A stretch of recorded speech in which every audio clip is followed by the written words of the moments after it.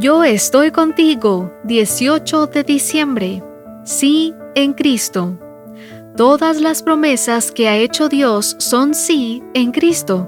Así que por medio de Cristo respondemos amén para la gloria de Dios. Segunda de Corintios capítulo 1 versículo 20. En un país oriental, un rey sentenció a muerte a un criminal. Como suele suceder, antes de ejecutar la sentencia, se le pidió al criminal que expresara un último deseo. Su Majestad, lo único que realmente deseo es beber un vaso de agua. El rey mostró misericordia y ordenó que se le trajera un vaso de agua al pobre hombre para que saciara su sed antes de morir. Cuando recibió el agua, el hombre comenzó a temblar y no podía llevarse el vaso a la boca. El rey le pidió que se tranquilizara y le prometió: «No morirás hasta que te bebas el agua». El criminal se detuvo a pensar en esas palabras: «No morirás hasta que te bebas el agua». Si no bebía el agua, ¿seguiría con vida? Entonces hizo lo que nadie esperaba.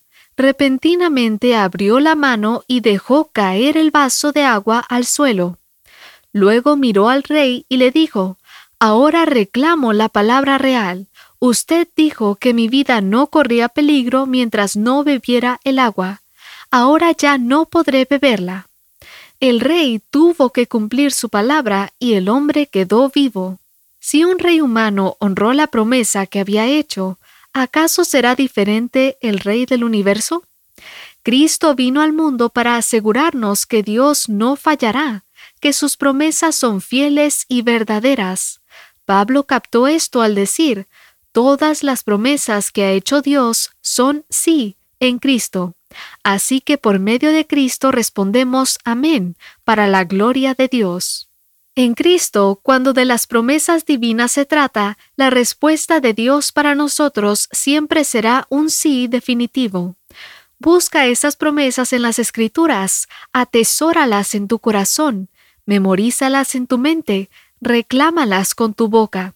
Puedes tener la certeza de que en Cristo está el sí para esa promesa que necesitas. Dice Elena G. de White que deberíamos tomar las promesas de Dios una por una y examinarlas estrechamente por todos lados para apoderarnos de su riqueza y ser aliviados, consolados y fortalecidos por ellas. Promesas para los últimos días, página 12.